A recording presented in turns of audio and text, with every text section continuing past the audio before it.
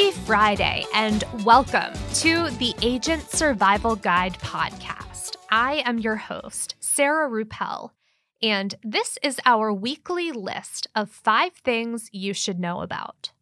Coming in hot this week at number 1, let's talk about Medicaid unwinding, shall we? Medicaid rolls have grown since the COVID-19 public health emergency allocated extra funds for states to keep beneficiaries covered. Eligibility determinations have not been held since 2020.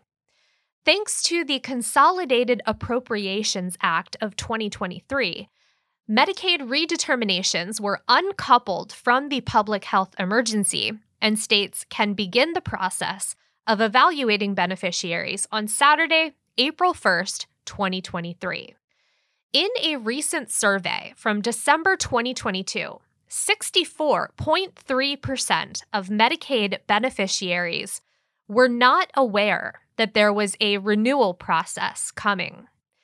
The other responses included 16% of beneficiaries being only a little aware, 13.9% somewhat aware, and then 5.1% were very aware.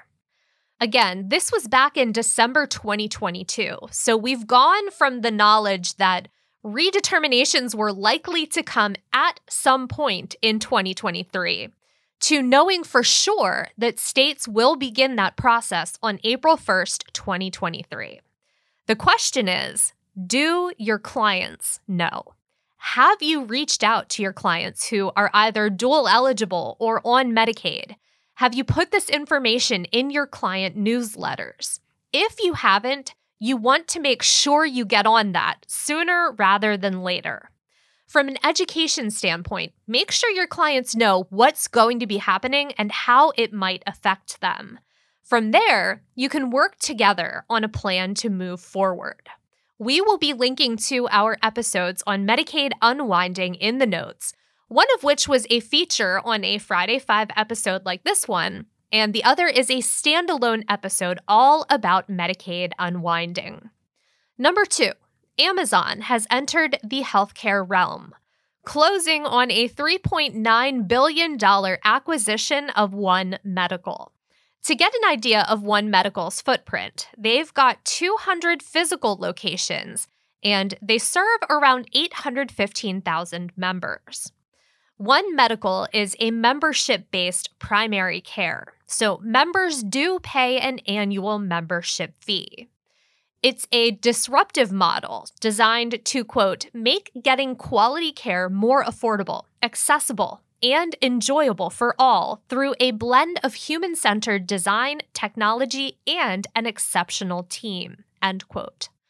Membership comes in addition to health insurance, so it is an add-on benefit. If you watch the ad on the One Medical website, they make the process of receiving care look fairly seamless, a lot of integration with their app. And then, of course, with that technology comes 24/7 access to virtual care. Right now, One Medical is located in 19 major U.S. markets. I'm sure that Amazon has plans for the company. We will have to wait and see if those plans include expansion. The One Medical acquisition adds another vertical integration to Amazon's growing portfolio that currently consists of Amazon Care, Amazon Pharmacy, and custom Alexa smart properties. Number 3, Meta announced their paid verification subscription service this week. Beginning in Australia and New Zealand, users will be able to pay to get that elusive blue checkmark. Paying users will get verification status for both Facebook and Instagram for just $11.99 a month on the web and $14.99 on iOS and Android. While that does seem a little pricey in comparison to Twitter, subscribers will get the checkmark on 2 apps for a slightly higher price than Twitter's $8 price tag. Theoretically, paid verification should be able to demonstrate authenticity of an account, but we saw how well that worked on Twitter when their feature initially rolled out. Meta said that the feature won't be available to businesses just yet, so they might have a plan on how to avoid some of the account impersonation that happened with Twitter's rollout. According to Meta's official press release, Meta Verified includes, quote, a verified badge, more protection from impersonation, access to a real person for common account issues, increased visibility and reach, and exclusive features, end quote. Is this the subscription service that I've been waiting for? I can't say for sure, but I also can't say that when the service hits the US market that I won't subscribe. I just might have to test it out, for the podcast. Number 4, it's been a little while since we've heard some news on video conferencing apps. Microsoft Teams turns 6 next month, which is hard to believe because it became so ingrained in our lives during the pandemic. In celebration of that birthday, and also probably the culmination of a journey to retool the platform, we will be getting a brand new version of Teams. At Microsoft, they call it Teams 2.0, and the idea with this build is to use less memory because, as I'm sure you know, if you run Teams on your computer, it is a drain on CPU power. With Teams 2.0, that is no longer an issue, and it should hopefully use less power too. Previews of the new version of Teams should be available in late March, so we will be keeping an eye on that and reporting back here. Number 5, Spotify is the most recent company to announce an AI integration.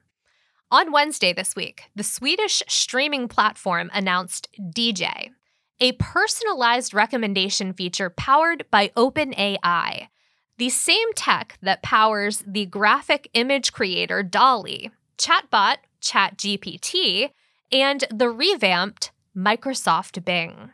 As the name suggests, DJ combines a few different aspects of OpenAI technology to create a mix of discovery and recommendation algorithm delivered through an AI who briefly explains why they chose specific songs or playlists for you. At launch, the voice of DJ is performed by Spotify's head of cultural partnerships, Xavier Jernigan, known as X, and you'll likely recognize that voice if you've listened to Spotify's personalized morning show, The Get Up, because he is the host. This is an interesting take on AI that, like I said, combines a few different aspects of the technology and creates a new experience for Spotify.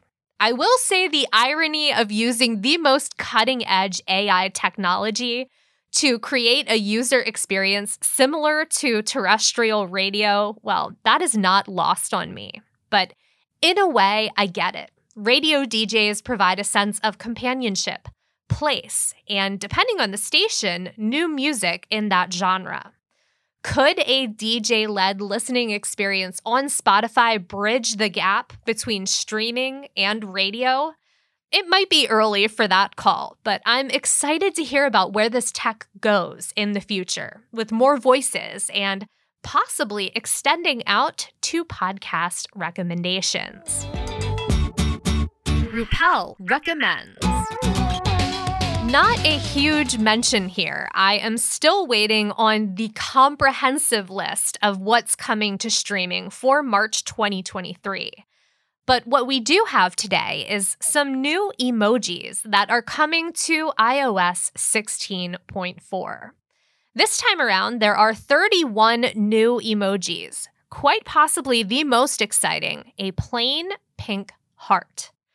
You won't have to choose from one of the fancy pink hearts anymore. But to be honest, I will probably still continue to use the pink heart with sparkles. It's one of my favorites. You'll also be able to send virtual high fives with the new high five hands. New animals include a moose, donkey, a blackbird that looks suspiciously like a crow, swan, and jellyfish, which interesting mix of animals there. Others include a hyacinth, a pea pod, and oddly enough, a wireless symbol emoji. That is one that I would have guessed already existed, but I can't really say that I've ever needed to use an emoji for that. iOS 16.4 is still in beta, so no word yet on when we can expect that official release. But as soon as that date's announced, we will definitely report on it here. And that is all we've got for you this week. I hope you have a great weekend. Stay healthy and stay safe out there. And we will see you next week. The Agent Survival Guide podcast is a production of Ritter Insurance Marketing. This episode was written and produced by me, Sarah Ruppel. Script editing by Tina Lamoureux. Artwork by Vivian Zhao.